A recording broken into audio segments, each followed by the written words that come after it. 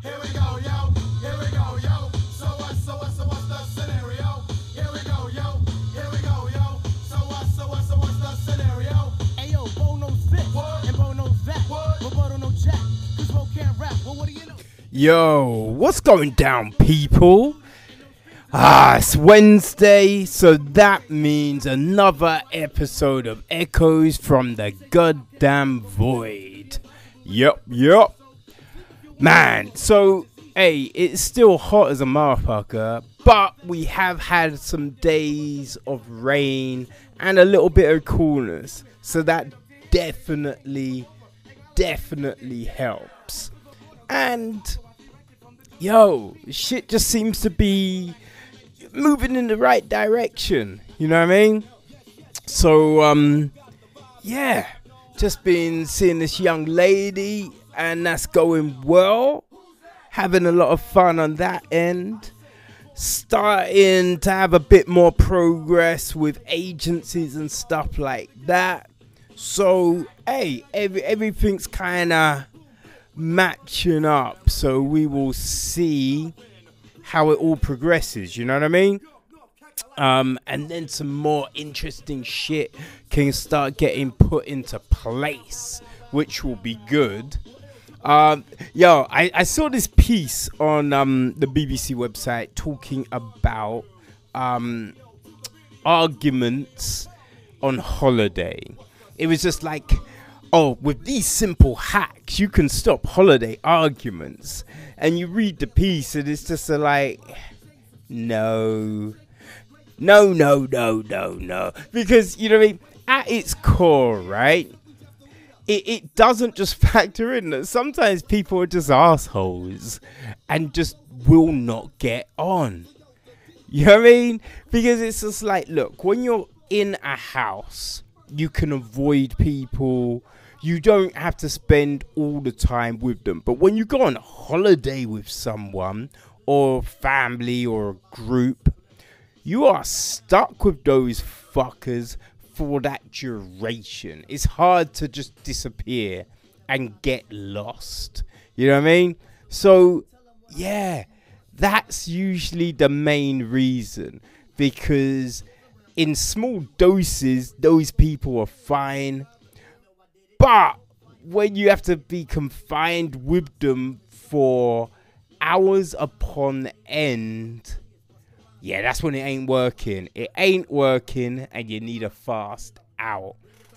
So it's not, maybe we should have had more sleep before the holiday. No, it's not that. It's not that. It's not, because the time you have a holiday, you're already emotionally burnt out. Nope. It's not that. You know, it's like, people worrying about money. No.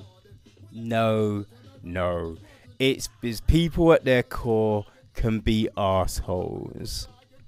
That's it at its core. Yeah, there can be other reasons, right? Yes, obviously. You know what I mean? Sometimes there's other things that start arguments. But you choose to have those arguments. You know what I mean? So, hey, you can try and hack all you want. But sometimes, yeah, people are just shitty. You know what I mean? I think that's what we need to consider, people. But, yeah, let's get on with today's episode. Hey, there's a lot happening, man. So we're covering a lot of things. So let's get with it. So there's a big story. Actually, I say there's a big story. I don't know how big this story is. Yeah, that's probably a little hyperbole there.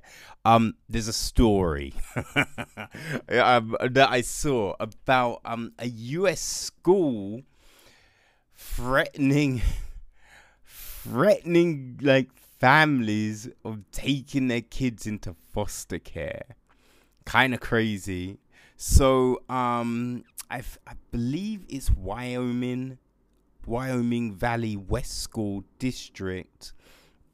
Yeah, they were owed $22,000 of unpaid school dinner debt. which is kind of, yeah, it's a lot of friggin' money. You know what I mean? There's no getting away from that. That's a lot of money. So, yeah, so they supposedly, they'd sent out 1,000 letters to families who owed money for their children's school lunches. And some people owed as much as $400, which, you know what I mean? That is a lot of money. You can't deny that. I think one of the issues is, in their letter, it said, that if you are taken to dependency court, the result may be your child being removed from your home and placed in foster care. Which, yeah, I can see what they were trying to do. They're trying to, you know what I mean, scare the parents to be like, listen, stop being fuckwits and pay the money. Probably should have, you know what I mean, worded it a lot differently. You know, yeah, it wasn't the best approach. But I guess, you know what I mean, you're owed all of this money and you know, hey, listen, we all know that school funding isn't the best. So I can see the school is just like, yo, we need the fucking money. What's going on? Now, these letters went out and, yeah, obviously people were pissed. But then a lot of people in the local community offered to help pay this debt. And a local CEO of a coffee company offered to pay it all. The school initially refused. But they then accepted. So no more debt. No more debt. Which is, you know, which is good. Which is good. I think the problem is, though, I think if the families had probably approached the school, I think this is the problem, right? That, yeah, 400 is getting racked up in debt and no one is coming and going, listen, we got some trouble. Or, like, can we work something out? You know, because I think possibly, because, you know, you don't know. I don't know. But maybe if some of these people had come to the school and said, listen, we got a little trouble. Is there anything we can work out here? You know what I mean? Because, yo, like, money's tight at the moment. Blah, blah, blah, blah, blah. Whatever. So I think it could be that. I think that could have been, because I don't think you're sending out a letter like that if you're kind of in communications with people and you're working shit out, right? You know what I mean? It kind of, the impression is that everyone's just trying to hide and just think, yeah, I'm not paying this money, which is fucked up. And I think that's the thing. Like, yes, the school shouldn't have probably worded their letters the way they worded their letters. But also, hey, you have to own up to debt.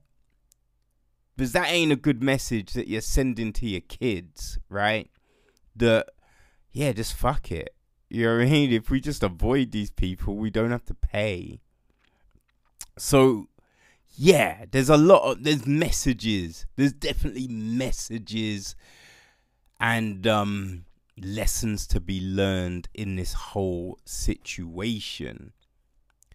I have to say, though, right, so at the end of this article, they're saying there's that a school in the Rhode Island area had a policy where if, you know, families owed a lot of money on school meals, that the kids would just be getting a peanut butter and jelly sandwich. But they reversed that. But listen, a peanut butter and jelly sandwich is better than nothing, you know? And everyone always says how tasty it is. So, hey, I don't really see... That's not harmful to me. To me, there's nothing wrong with that. You're like, listen, we don't always have loads of options, right? And if you've got limited money, you're only buying certain things anyway. So I can't imagine that these kids are eating foie gras and pheasant several times a week. So, hey, a peanut butter and jelly sandwich with probably some fruit and shit, that's a decent lunch. That's still a decent lunch, and it's a lunch. So, hey, I don't feel there's anything wrong with that. You know? Like, oftentimes, I took basic sandwiches to school sometimes. You know what I mean? It is what it is, man. It is what it is. But the thing is, listen, like, you can't expect shit. And if you've worked out a deal, if you've got lunch, you've got to pay for that. Yeah? That needs to be covered. On the flip side, you can't threaten to take people into foster care because that's kind of fucked up too. So yeah, I think both parties are in the wrong. Both parties are definitely in the wrong, but something needs to be worked out because, hey, people should be able to eat. People should be able to eat, and definitely people can't feel shame at school because kids are fucking vicious, man. Kids are vicious, and they will rinse those kids getting free lunches. So yeah, I think something needs to be worked out. A new system, a new way. Because, hey, school's brutal enough, right? But yeah, I think you can't completely go crazy at the school because they're just trying to do what they're doing. You know what I mean? But it's fucked up, man. It's a fucked up situation. And, hey, this might be the States, but this shit's happening everywhere. You know? I know there's a similar shit in the UK too. So, yeah, I think everyone needs to look at situations like this and work out better ways going forward.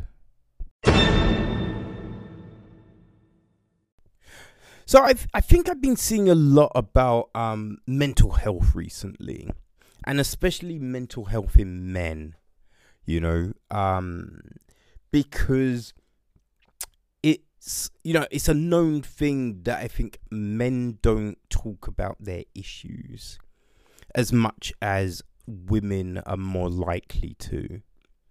And this is equated to the old man up expression. I do feel though that this expression is something, it's definitely something that was there in the 80s, you know, like I remember as a kid for sure, like if anything happened, like if you fell over, it's like, you know what, don't cry, you're fine, just go about it. But if a girl falls over, it's treated a completely different way, you know, like girls could go to like the tutor's office in university with tears in her eyes and get extensions. A guy can go to say he could have the same story, but then just not crying, right? That I've got bogged down with work, blah blah blah blah blah, and they're just denied. So it's this different perception with men and women, which then I think it makes people be quiet and just not talk about shit. But that was then. I have to say, I have to definitely say things are definitely different now. There's definitely more about just people talking in general. And there's like articles all over the place, men talking about mental health and stuff like that. And I think a big thing also, you're having more like guys in I guess the public realm talking. So I know there's a lot of UFC fighters that have spoken about depression, boxers who have talked about depression. I mean, Tyson Fury, like, talked extensively about the depression that he faced. And that was after winning the title. So he had it after winning the title. And then he had it again when he wasn't fighting. And he put on a lot of weight. And, he's talked about that a lot. And I think talking about it on platforms like the Joe Rogan Experience is big. Because it's getting out to a lot of people, man. The reach on things like that is ridiculous. And so you're seeing more people, more guys talking about this and making it normal. So I definitely think there's a different kind of vibe to all of this now. But I think it's just trying to, like, a big issue is trying to find these services, right? Trying to find the services. And then once you've found the service, for it to be approachable and just not making you jump through all these hoops and just, just being an issue just to try and break through to all of that. So I think that's a big thing, because, it's just like, where do you look? Like, if you don't go, say, to your local GP, if you don't go to your GP and ask for help there, where else do you look? That's one of the big things. Now, like, this stuff should be, like, that should be an easy question, an easy answer even. Well, obviously, you just go there and there's information. In the local supermarket, they've got all that information on a board. You know what I mean? Or, like, it should be like that. So, if you are facing difficulties, it's not this big struggle to find the help. Automatically, you can think, okay, I know there's help there. So that's one barrier out the way. Then it's just a matter of you contacting them. So yeah, then it's like there should be many different ways of making the initial contact. So it might be an email, it might be a phone call, could be a tweet, a private message. There should be many different ways to make initial contact. So they're all things that will help. They would definitely help. But, I think one thing is, like, people get it into their head that, oh, this helped this one person, so this is the way. Like, the article I read is just like, they're saying that the charity Movember do a running thing, Mo Running. Yeah, great name, guys. Do Mo Running, where guys can run, and as they're running, they can talk about their mental health issues with each other. Firstly, not everyone wants to talk when they're running. You know what I mean? So, yeah. Think about that, right? Not everyone wants to talk when they're running. So, that might be helpful for a few people, but it can't be the be-all and end-all of your initiatives. There's got to be other things. It can't just be, oh, this helps someone, so let's just do loads of running events. No. You need to realize that hey, there needs to be an entry mode for a multiple types of person. So, like, if it's D&D, you know what I mean? Boom, have a D&D where people can talk about this shit. You know, just, and the event doesn't even have to be about mental health, but just maybe just look. The thing is, distribute information and give training to people who run all manner of different clubs and stuff. So then if someone's in that environment and wants to talk, or if you notice something, you can go approach someone and be, hey, listen, I heard what you said, man, and hey, I've been through a similar shit. So hey, I just wanted to say, if you want to talk, I'm here for you. You know, but yeah, it should be something that people have access to in many different environments. It can't just be one thing, because, you know, it's not one size fits all with this shit.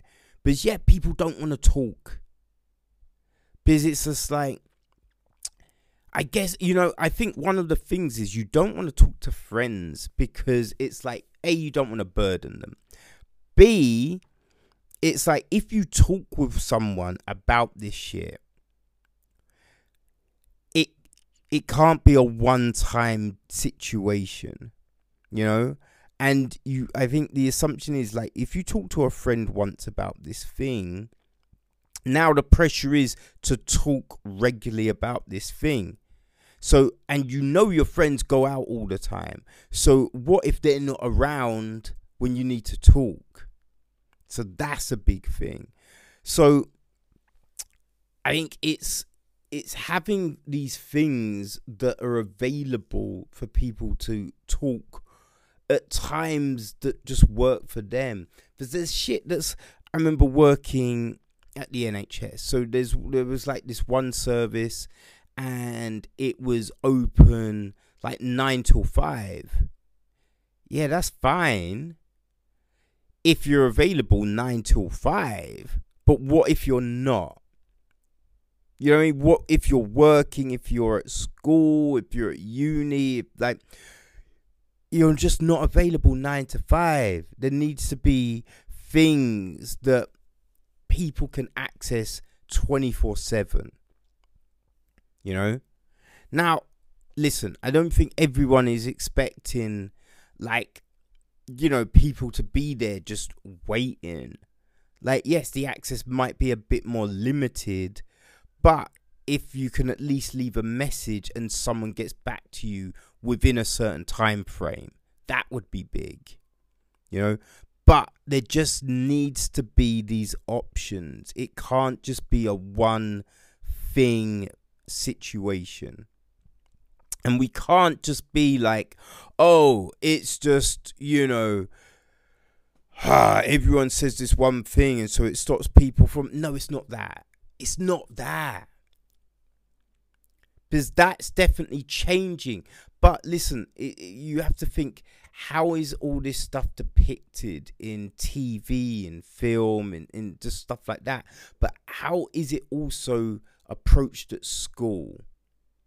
You know? Because that's one of your first windows into how you're going to be perceived by your peers, your stakeholders, you know, the community. That's one of the big things. So if you try and talk to a teacher and you're just brushed off, yeah, that's going to impact you. So it's not like, oh, this is just an ongoing thing. It's something that bleeds across many different formats, many different medias, many different environments. So we need to look at everything, not just blame one thing. We need to look at every single thing and try and address it, trying to make it a barrier-free situation that just people can talk. But instead of just, because look, it's still an issue with women. It's still an issue with transgender. It's an issue with everyone. So, hey, I think when you're making campaigns that are aimed at just one person, one gender, that can often make people not want to do it because they feel embarrassed, because it's just at them. So just address everyone. Just address everyone and talk about the issue like that. Because, hey, the message will get through. When people see it, they're not going to think, oh, that's just for women. Oh, that's just for trans. Oh, that's just for men. No, they'll go, okay, there's this service. Great. I'm glad I know that. So I think that's the approach we should do. Just take down these barriers and just speak to everyone. Make sure everyone is aware. And by doing that, yeah, I think that will make a big difference. I definitely feel that will make a big difference. Okay, so there's a lot of I think controversy right now about a boy that was stabbed in the heart in Manchester and died. There's a young 17-year-old called Yusuf Maki. And initially, someone said that a guy did it and then he drove off in a van. So the police were trying to find someone in a van and this other description. Then turns out that this boy, known as Boy A, he lied about it all. But he then said that he stabbed Yusuf through self-defense. So he ended up, he wasn't convicted of murder or manslaughter, but he was convicted of preventing the course of justice and possession of a knife, which is a bit like, yeah, I don't know. It's an odd one, right? Because like self-defense. Because I don't know if you're going straight for the heart with self-defense. You know what I mean?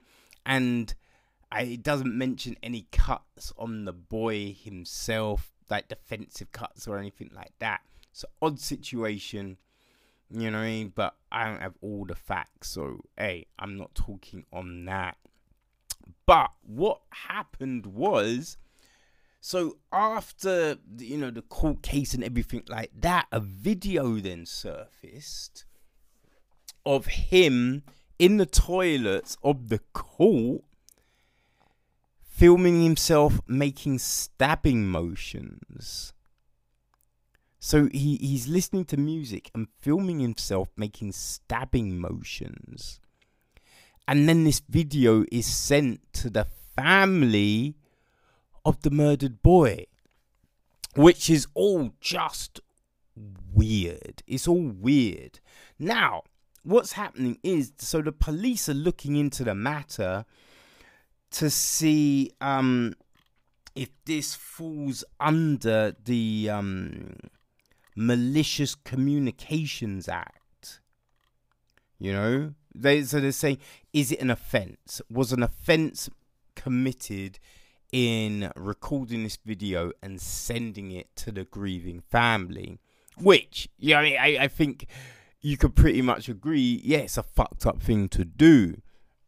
But I think something that isn't mentioned, which I think really should be taken into consideration, I think you have to look at this kid's mental stability. Because firstly, right, who's filming themselves making stabbing motions while in court being charged with potentially murdering a kid? You know what I mean? So firstly, yeah, who's videoing that? And if you are videoing that, who are you sending that video to? You know what I mean? So it is, because, yeah, it's just a weird thing. So you have to think the person that's doing this isn't completely stable. You know, I don't think they've got all their faculties with them, because that whole situation extremely problematic. Because I think if you're facing that sort of charge and you're saying you didn't do it, you'd be fucking bricking it. You'd be bricking it. You'd be worried as hell, like, oh, I don't want to catch this case. So you're not doing anything crazy to kind of make people think, oh yeah, actually, I think this motherfucker probably did do something. You know what I mean? So, but no one's talking about this, which I find weird. Yeah, because it's disturbing that the video got sent to the family. I definitely agree that. That's an issue. But, yo, the person ain't this boy A. Yeah, there's problems there.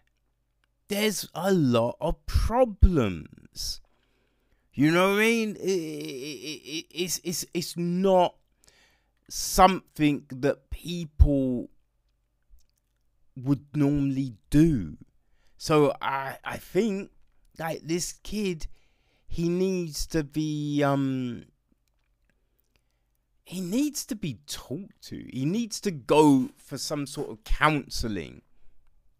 Because yes, like, so he's being detained for, I think, like 8 months. I think he got like detention for 8 months, right?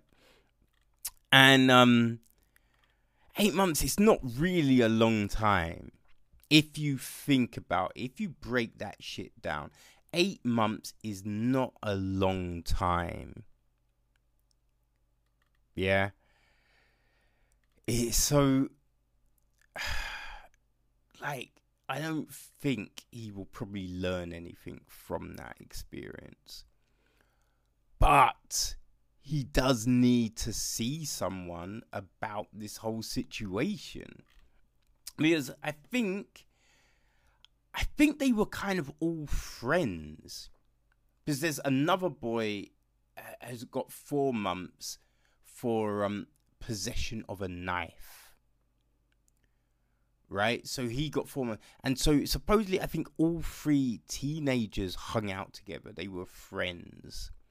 And they kind of pretended to be gangsters and stupidness like that, which I think this whole incident came from. So they were probably fucking around, and yeah, one ended up dead.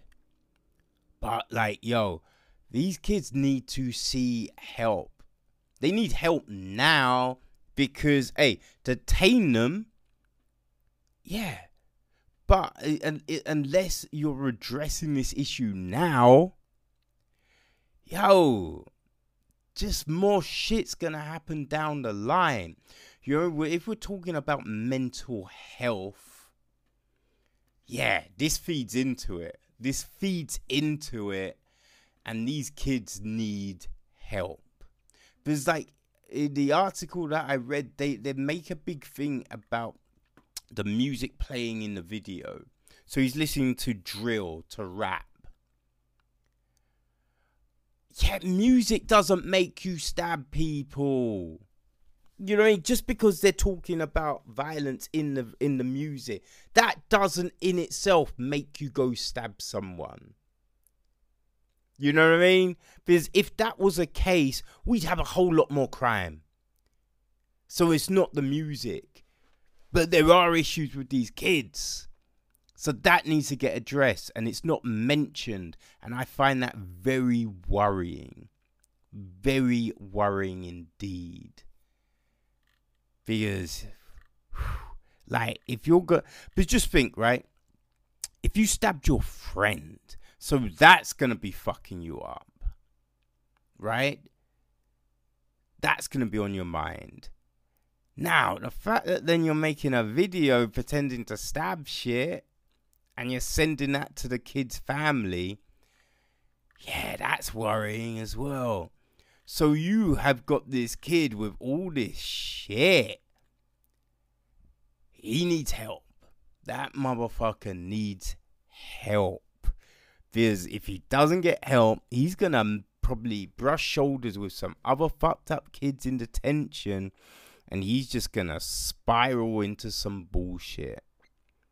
That's a fact. You know what I mean? There's evidence of that shit. So, I don't know. Needs to be addressed, but it's not talked about. It's very worrying. Very, very worrying. Well, man, it's been a good day. I took a visit to the Tate Britain and checked out some exhibitions. So the plan was to I think the plan was to do Van Gogh and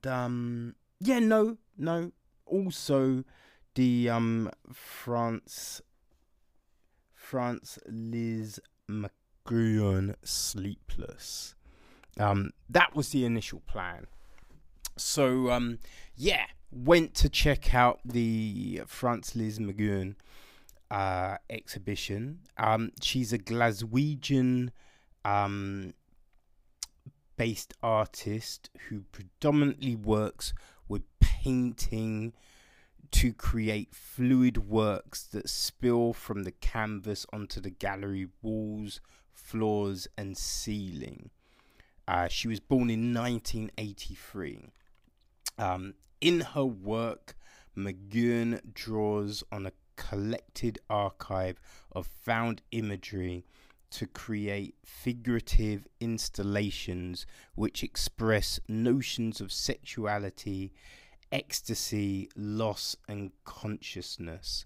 The new body of work presented in Sleepless explores the experience of living in a city as one that is intimate and inherently sexual. The exhibition title itself evokes key themes in McGuinn's work, including partying, dreaming, longing, motherhood, nostalgic popular culture, recalling the 1993 romantic comedy Sleepless in Seattle, working intuitively rather than through direct appropriation. McGuinn uses swift brushstrokes and repeated marks to create loose associations about place and history, inviting viewers to conjure their own narrative. So this was a free exhibition, and it sounded interesting. So we thought we'd go and look at that. To be honest as well, it was just from looks, rather than reading the blurb. So I don't know what was expected when we walked into the room, but it was crazy because I don't think we didn't know that the work kind of wasn't just confined to the canvas. So it was in one of the smaller rooms of the Tate Britain, and you just had this work that was just all over the place, going up the walls, like all the way up the walls as well. So just not a little bit off canvas, like in huge swathes. This work is just all over the place, and it was just captivating. And so the big thing is like her forms. Then it's not like they're lifelike. Anatomically, they're not exactly that of a human body, the proportions and stuff like that. But there's this,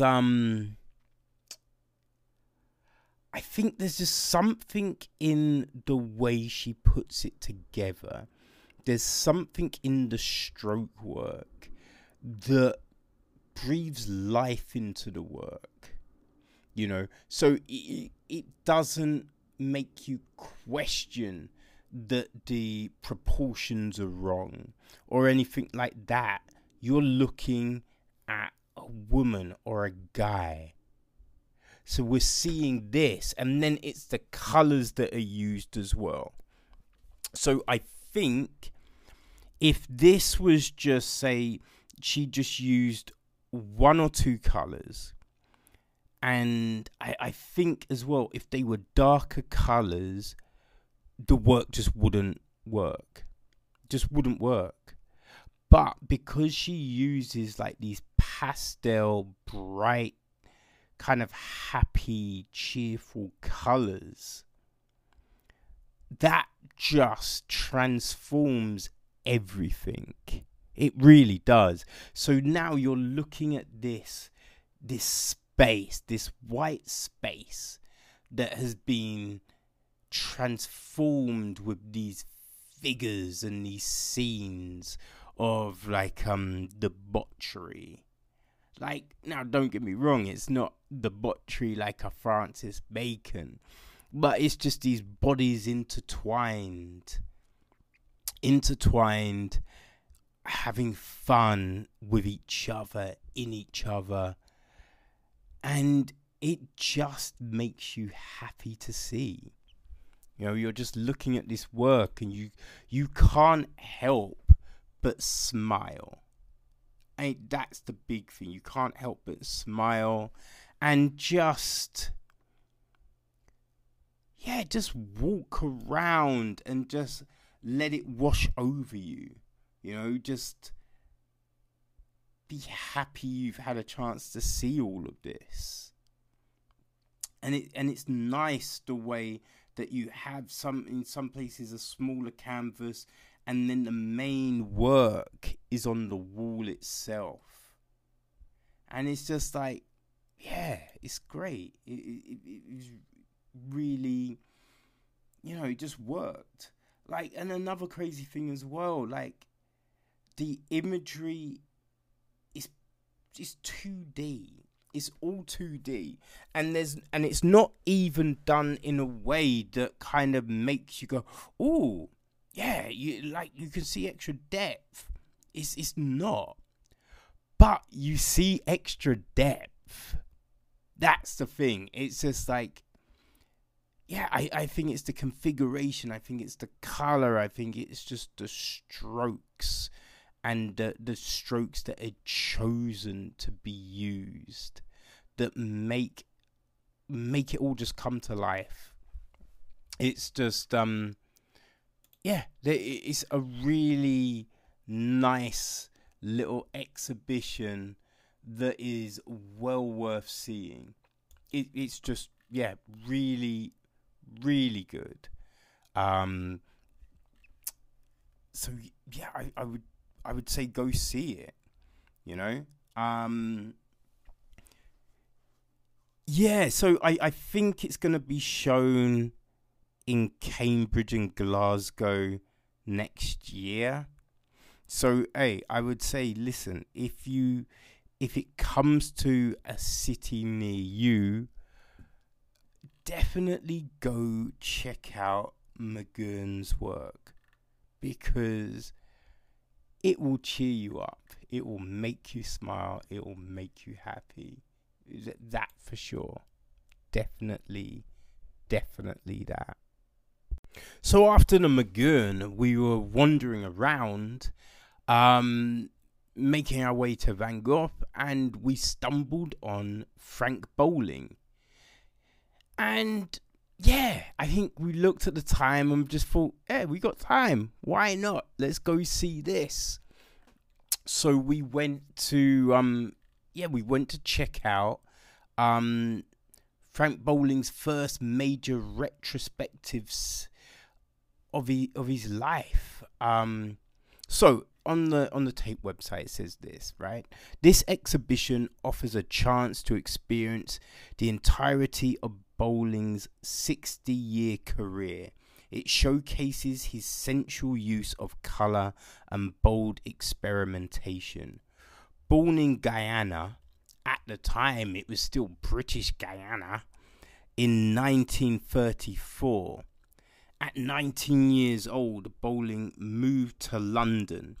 He went on to study painting at the Royal College of Art alongside David Hockney and R.B. Kitcher.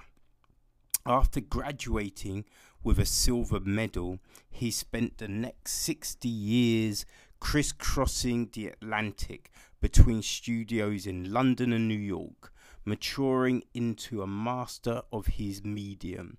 He developed a visionary approach that fuses abstraction with personal memories. Now 85, he still paints every day, experimenting with new materials and techniques. The exhibition brings together a lifetime of large-scale artworks. It includes key series such as the iconic map paintings, the visually asserting poured paintings made by pouring paint down an inclined surface, and sculpturing paintings of the 1980s, evoking riverbeds all the way to mature work selected from a recent period of explosive productivity. Yeah, this was fascinating. It really was fascinating and just great. Being able to see just this work and just the varied nature of the work and the vastness. There's a lot of his stuff is on these huge canvases. So you have this huge kind of just image that kind of speaks to you. Because it's very abstract. So you're just looking at it, getting lost, thinking, God damn it, man. Yeah, that reminds me of. And then you have that conversation. And it's like, yo, what did that say to you? And it's something completely different. Which is just always fascinating and great. Like, there was one period where he was using a screen print of the house he grew up in, and he was putting that on a lot of different canvases, and there was one that was really nice, and so yeah, it was that screen print, and then underneath he took an image from I think it was UK Vogue. I think it was from UK Vogue, and it was a Japanese. I believe it was a Japanese lady, and so he painted that image underneath, and then you just had, you know, like these other bold lines of paint in between and around, and that piece is. I love that piece. It's just great. It really works because it's kind of like the image of the house is like, you know, that's from the past, right? And then this image of the girl was from the 80s. I think it's the 60s. Yeah, it might have been the 60s actually, but it was just like the past, and then it was like this current present at the time, and yeah, it's a great piece. It's a really great piece. It just works, man. You know. But then you look at a lot of the other stuff that really isn't as kind of clear cut as that. It's just these huge swathes of colour intertwined with other colour, and you're just looking at it, and it's just like this crazy kaleidoscope. You know, it's funny as well because you know, it's hard because all the like, it's hard to read all the information. Because some of it's very small, and the bigger bits, right, you can read it, but it's slow going. And when there's a lot of people around, and you're like, all right, I'll wait, I'll leave it. But you know, I was looking at this series of stuff, and I'm like, oh, I think there's a map. Like, I swear I can see a country. And yeah, so I spoke to my girl, and I was like, yo, is that Africa? Is that? But it was South America, which, you know, when you think, like, they do kind of look a little similar. But yeah, it was just interesting seeing that within, like, these images. But yeah, I thought that was fascinating. You know, because it's just like, it's there, but it's not prominent. So you think, sometimes you think, wait, did I just see that or not? Then there's these other paintings, like there's this great one, and it's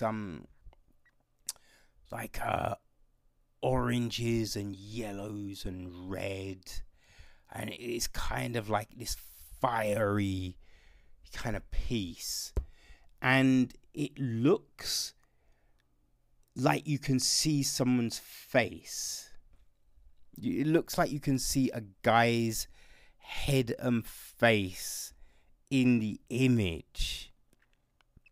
But yeah, it's just like, oh, am I seeing that? Is that right? But it's great. But I think one of the things is, like, I think it's some of the more subtler pieces that, you know, really spoke to me. Like, not so much the brighter pieces, it's the more subdued work. Because you kind of feel like some of the subdued pieces, yeah, I could definitely have that in the house. You know, I could wake up and look at that. The brighter pieces are great in a gallery, but you're just like, oh, yeah, that'd be a bit too much to have in the house. You know what I mean?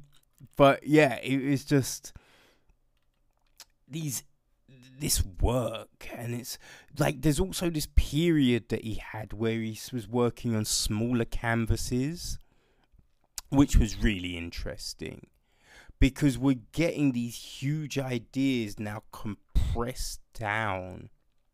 And then there's this really, there was this point where he was taking smaller canvases and then connecting them all together. So where I think each small canvas on its own, it doesn't really do anything. But when you connect them all together, and he used different colours in the border of the connection, so now we have this huge kind of Voltron piece, which now really works. It really kind of speaks to you in this kind of hickledy-pickledy hodgepodge way, which is fascinating, because yeah, on their own, the pieces don't really do anything. But when they come together, even though a lot of times there's not really any connectivity between them, it just creates this new piece that's just so fascinating. It was a really good exhibition to go see. I thoroughly enjoyed it. It was really fun. It was really great.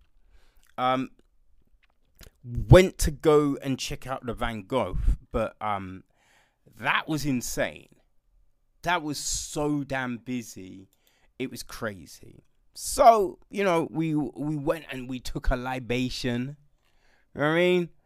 Had a little chat, talked thought about what we're gonna do the rest of the day, and then came back, and it looked like it was empty. No queues outside. So it's like awesome. Went in. Oh my god, it was so busy inside. So busy inside. So yeah, that had to take a quick pass because he just couldn't get close to any images.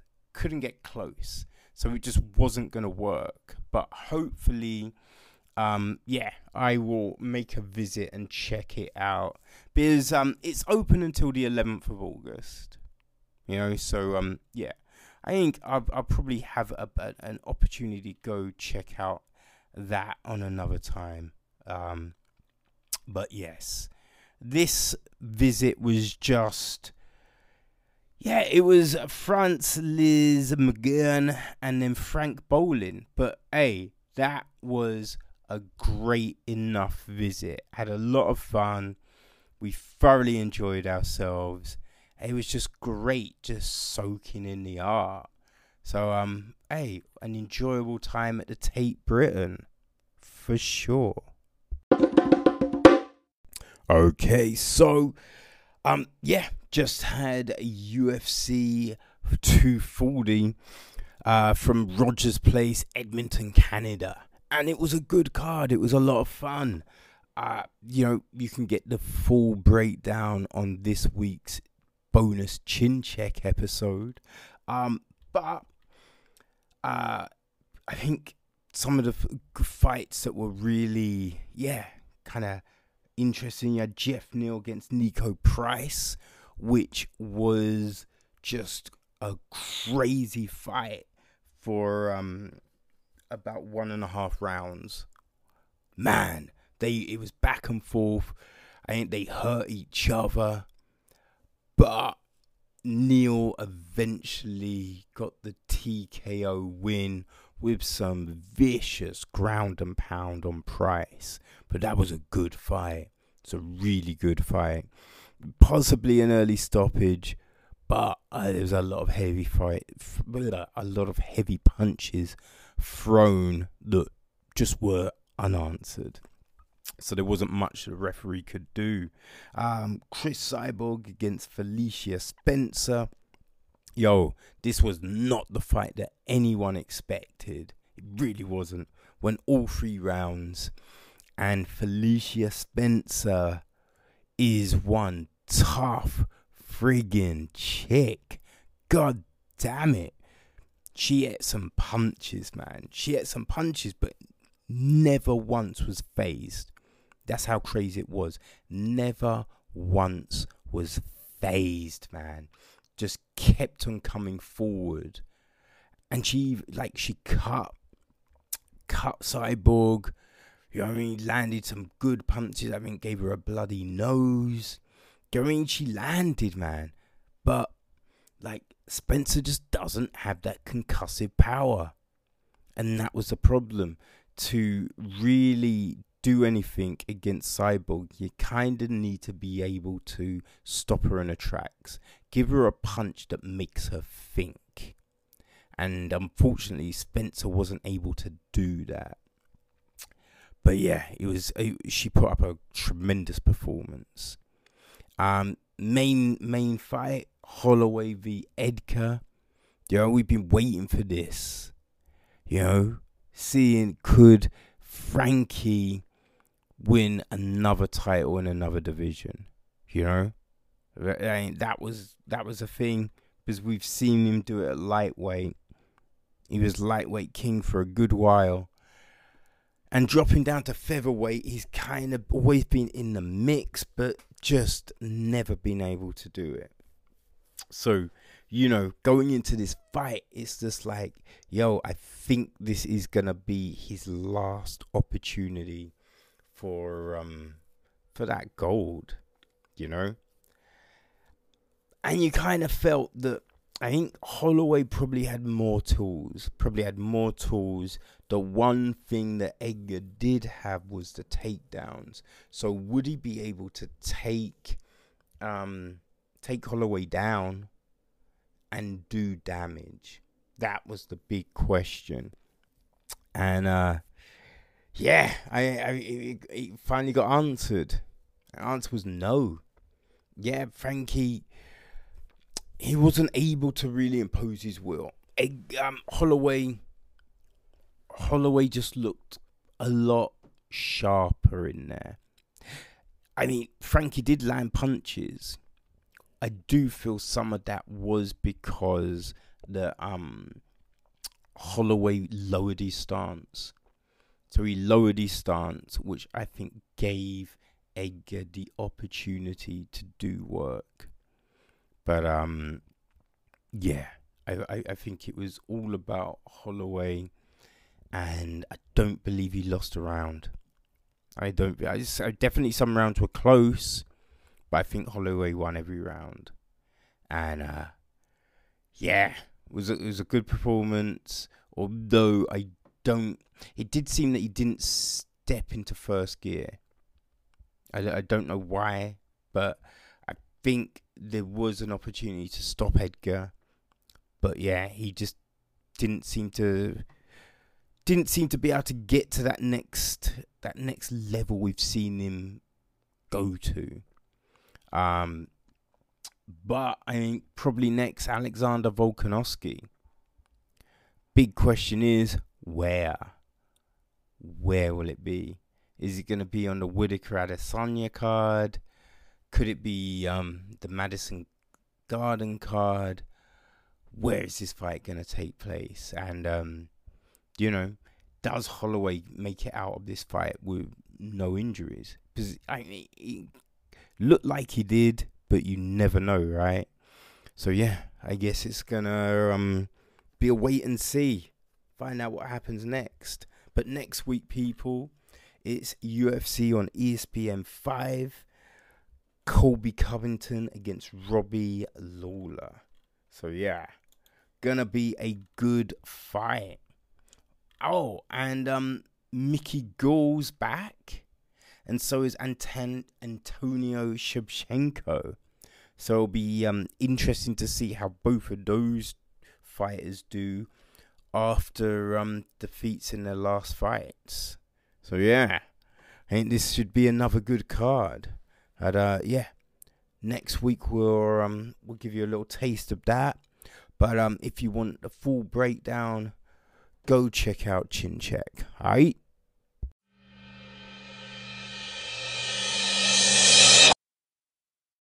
Okay, so this week is a bit like last week because decided to jump on something a bit late. I was scratching my mind what to watch, and I thought, you know what? Let me try this BoJack Horseman that people keep telling me about. So that's exactly what I did. So it's an adult animated comedy thing on Netflix. It was created by Raphael Bob Waxberg, and he works on the show with cartoonist Lisa Hannawalt. The first season, this is how late I am. First season came out in August 2014. Yeah. And it's now got 5, and a 6th season is coming soon. Alright, so the premise of the show is this. It basically takes place in Hollywood. In an alternate world where humans and anthropomorphic animals live side by side. BoJack Horseman, the washed-up star of the 90s sitcom Horsing Around, plans his big return to celebrity relevance with a tell-all autobiography to be written by his ghostwriter, Diana Nugent. BoJack also has to contend with the demands of his agent and on-again, off-again girlfriend, Princess Caroline, the misguided antics of his freeloading roommate Todd Chavez and his friend and rival Mr. Peanut Butter. It's got a big cast. Will Arnett is Bojack. Amy Sedaris is Princess Caroline. Alison Brie is Diane Nugent. Paul F. Tompkins is Mr. Peanut Butter. And Aaron Paul is Todd Chavez. So, season 1 is 12 episodes. And it is strange. I don't know. To be honest, I didn't read into any of it. I just heard about the show. People kept telling me it's hilarious. So yeah, I decided to check it out. And it's not what I expected. Because it's kind of like it's a dark show. Really, if you think about it. It's dealing with this wash-up actor who's trying to, kind of sort his life out.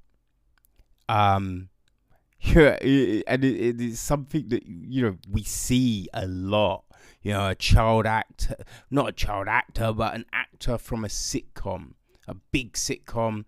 And then that's kind of it. Everything kind of dries up for them after a lot of run-ins in the press, as it were.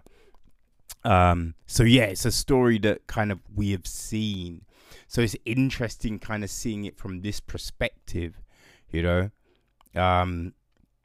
But so we see this, and he's trying to kind of get acting roles, make that big film, trying to find love and all of this kind of stuff. And it doesn't really pull any punches. We see it all, which is I didn't expect that. We're seeing, because essentially Bojack is depressed. And we're seeing the ups and downs of his depression. He thinks maybe he's onto something, and then it falls through, and then he sinks deeper into it. There's an episode where he sabotages a friend because he doesn't want to be lonely. So it's just like this crazy shit that we're seeing.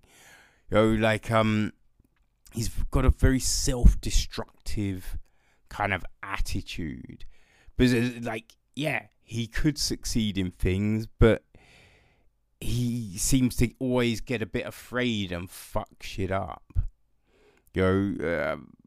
It's kind of crazy. There's a lot of addiction, pills and sex and all of this stuff that we're seeing, and it's just getting dealt with. But the thing I liked is that it's not shying away from any of this shit. It's just giving it to you unapologetically, which is good. Because, I think that's what's needed. And it doesn't, episodes don't end with this, bullshit happy ending, that we kind of get force-fed a lot. So that, because it's good, because it's just sometimes shit doesn't work out, right? Sometimes we fall flat on our faces. You can try as hard as you want. You can want,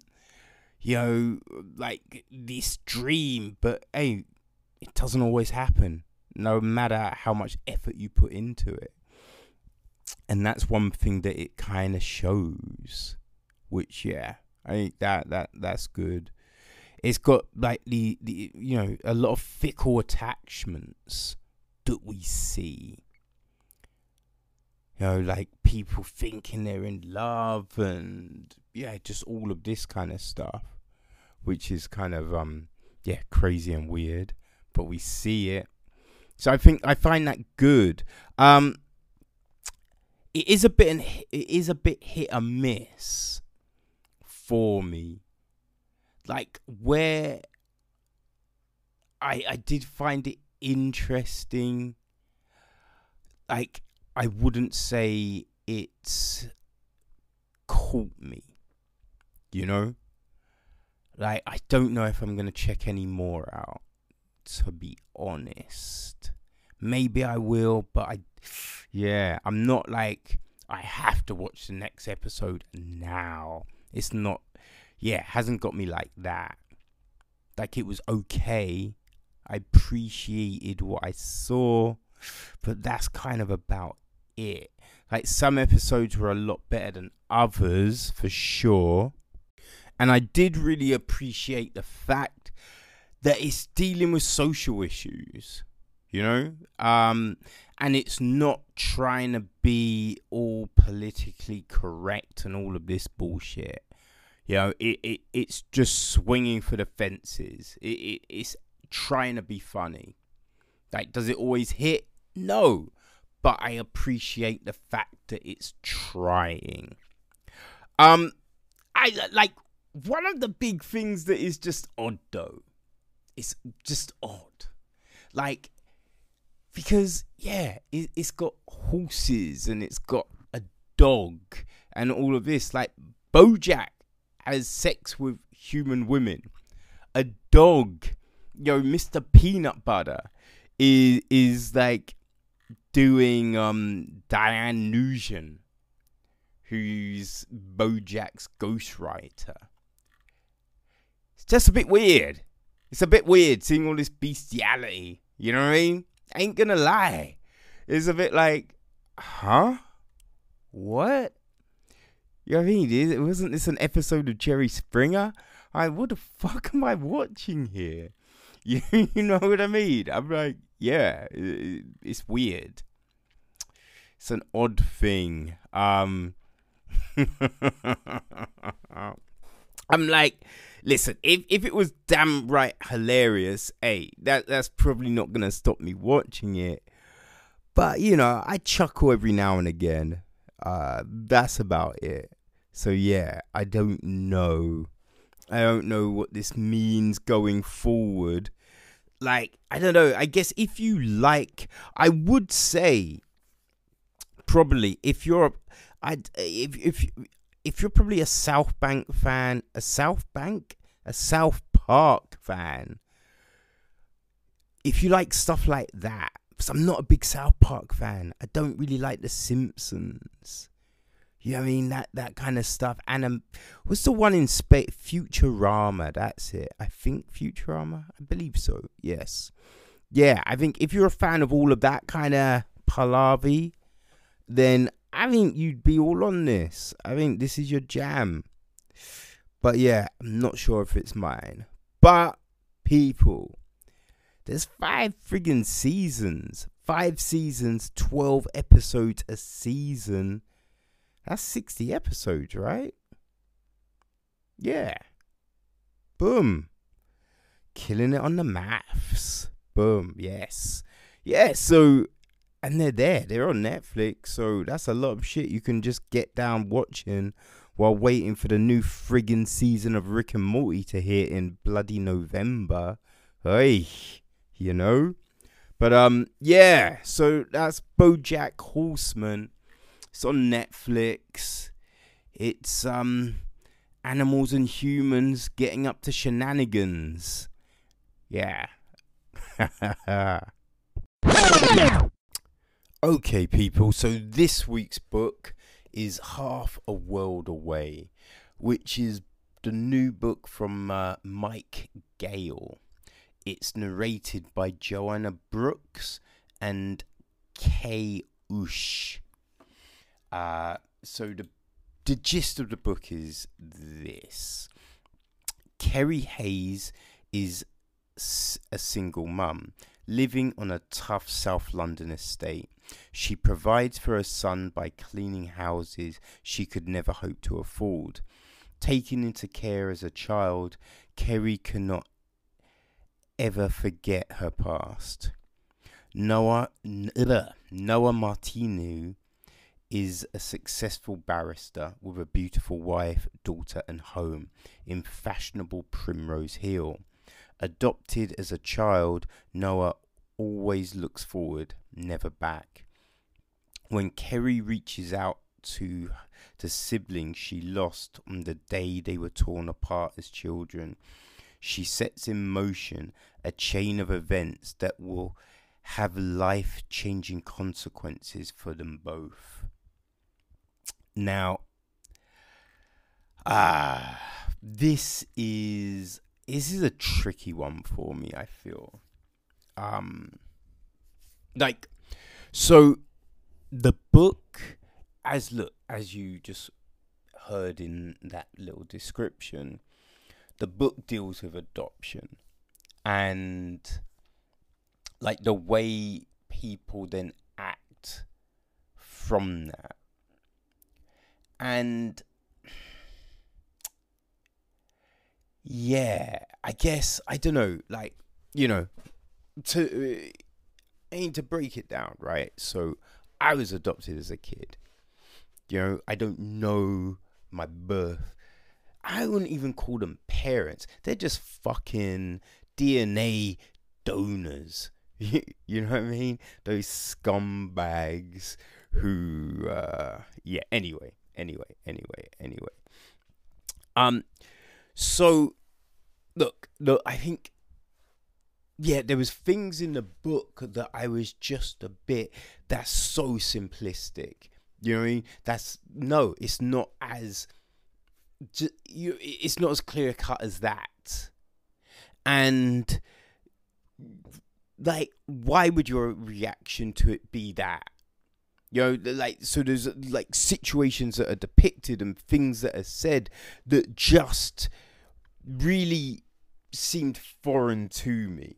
You know what I mean? It didn't, like, I didn't feel that was kind of like, for me, like a fair description of it.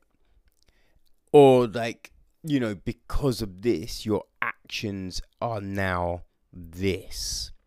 And don't get me wrong, right? So, yes, I guess it must depend on, I think, the nature of your adoption, you know? So, I could definitely see how it would affect Kerry in a different way to Noah. But then Noah, when he was, like, taken into care, he's, like, I don't believe he was even 2 yet. And, yeah, you've got all these people that go, oh, I remember when I was 1.5 and we all went to, I call you that a load of bullshit. You don't remember that. You remember being told this is what happened. But yeah, I don't buy like these fucking people when they're telling you, oh yeah, I remember when I was 6 months old and blah, blah, blah. No, you've been told that numerous times, so now you kind of passing that off as your own memory. So it's to then say Noah, he's acting on these things because of the incidents that happened. I'm like, I don't buy that. Now, look, if he had looked into the issue, then that could fuck you up for sure. You know, to read about like these things and stuff like that, yeah, for sure, that could get you. But, you know, it's just like, you know, the way we're told, like, his adopted parents have told him, yeah, you've been adopted. Which, you know, it's not brain science when, like, you're a black kid growing up in a white household. You kind of work that out all on your own. You know what I mean? Like, no one had to be like, yo, Karen, I think you were adopted. Be like, no, I kind of worked that shit out on the giddy up, son. So, yeah, there's a lot of things that happen in this book that I was just a bit like, I don't know about that. I'm not buying that. And but I think, look, and don't get me wrong, I definitely think not everyone has the same experience, right? So my experience growing up is completely different to one of my friends, and the way she grew up in Bristol. So it's a bit like, oh, that's interesting, man. But I'm glad. I'm very glad that she grew up in the way she grew up. So, you know what I mean? Look, I understand that it's different, but I do think that possibly it's just like, yo, you know what I mean? This topic has kind of put me on a defensive footing. So my liking of this book, I don't think it's probably, you know what I mean? If I wouldn't say it'd be the norm. I think other people probably have a completely different reaction to the book. But yeah, like, I thought it was okay, but there was a lot of things that happened in the book that were just like, it just seemed that's very predictable. Like, you know what I mean? Having Kerry, live on a council estate. She didn't graduate from school. So she's got no real qualification. She's a cleaner. And look, there's nothing wrong with being a cleaner, but you've kind of then put the character in a certain place, right? Then to have Noah, grow up in a nice neighborhood. Homie's living in Primrose Hill now, which we all know is a nice part of town. He's a barrister. So you've then framed it like, oh, and he's this. And also you've done that flip as well. So the white kid is the one in the shit. Black kid is the one in the affluence. So you've done that. But I'm just like, by doing that, the story is very... We've seen that story. We've read that story. It's not new. You know what I mean? So then all the situations, you can pretty much kind of guess a lot of the stuff that comes from that. Which I was just a bit disappointed in that. For me, it then just becomes a bit easy in the way you're then talking. The narrative. It's just a bit like, it could have been a bit tougher. It could have been a bit more complex. This is just a bit too simple. You framed it in this simple way. Then you've got, like, Noah's marriage. And, like, there's the issues in his marriage are around his adoption. Well, this is the weird thing, right? So this is what we're told. We're told everything about the marriage is great, but he doesn't open up about the adoption. That's the one thing it said. Everything else is fine. It's just the adoption he doesn't open up about.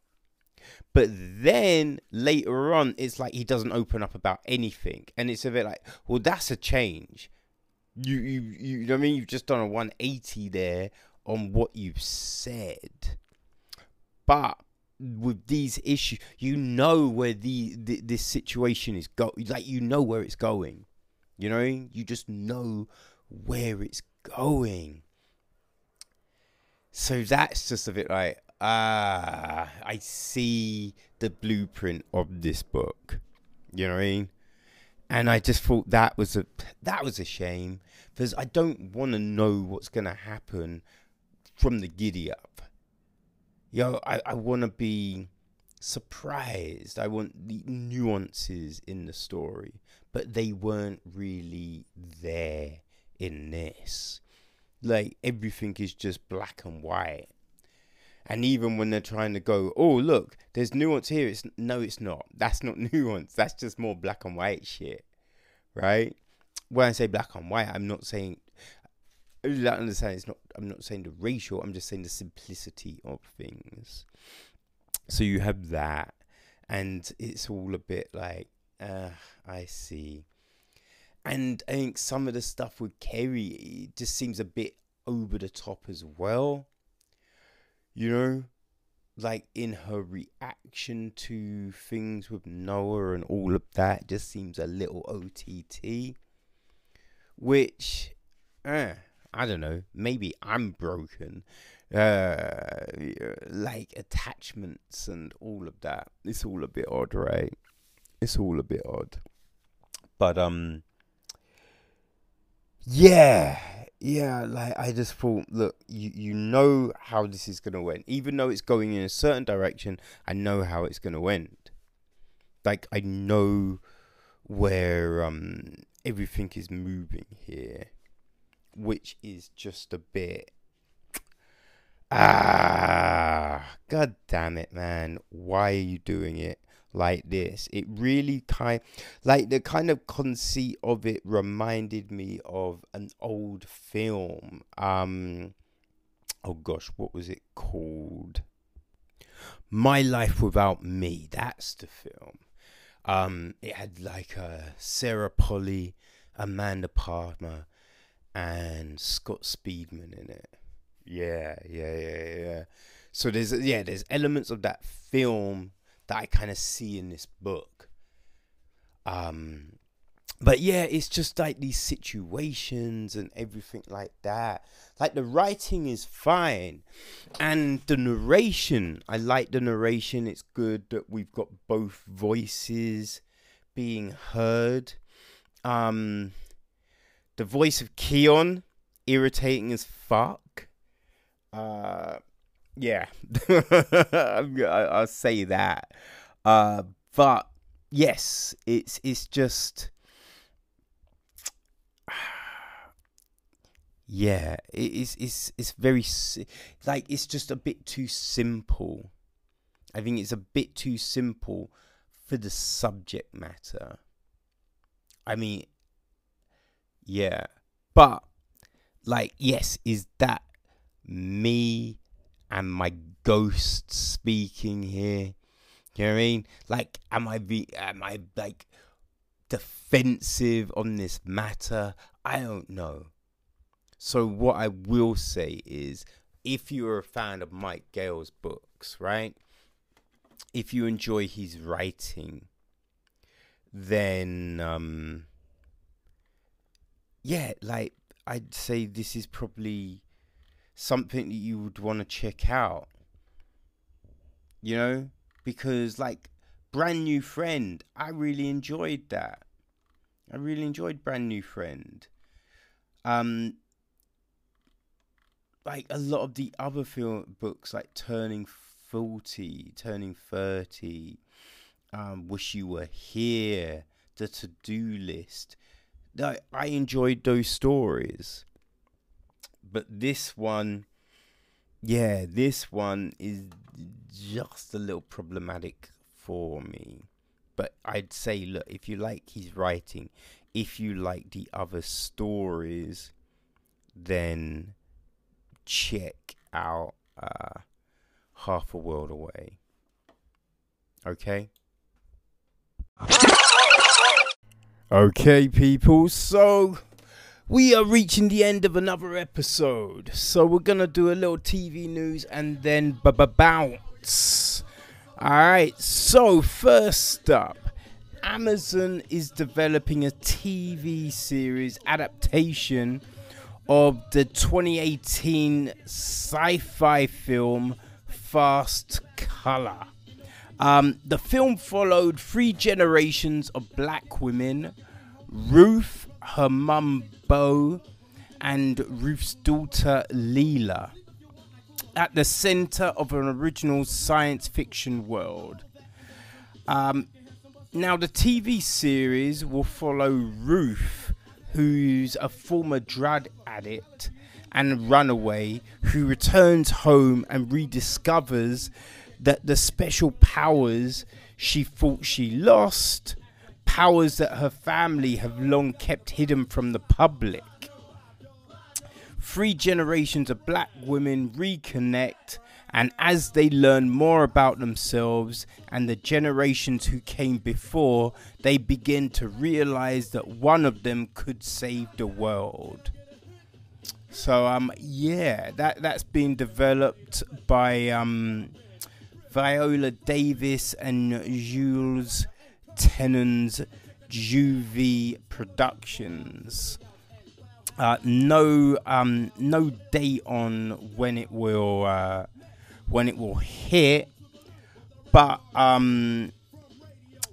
Julia Hart and Jordan Horwitz are gonna be writing the pilot, and Hart is gonna be directing. Okay, so HBO and the BBC are currently promoting their adaptation of Philip Pullman's His Dark Materials series. Now, as people probably know, the book series is free, but this new adaptation is just going to run for 2 series of 8 episodes each, which is like, how is that going to work, right? Yeah, that's the big question. So Jane Tranter and Jack Thorne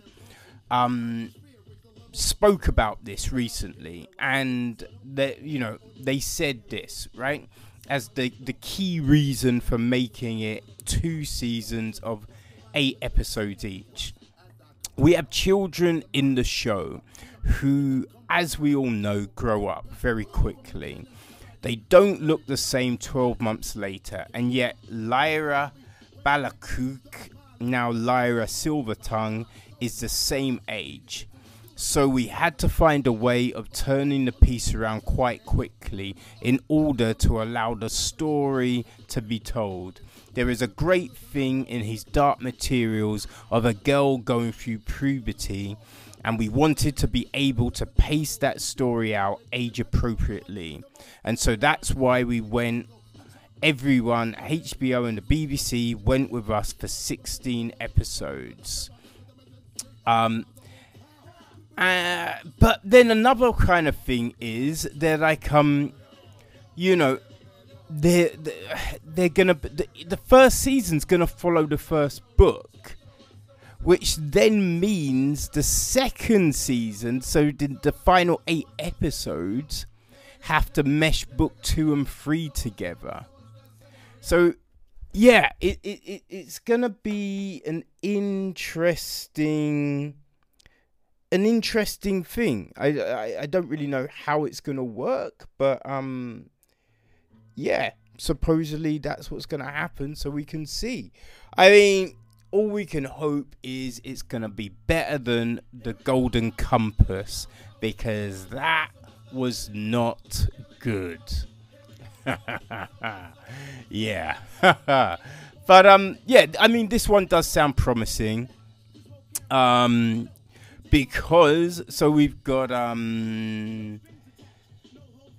Daphne Keane is playing Lyra.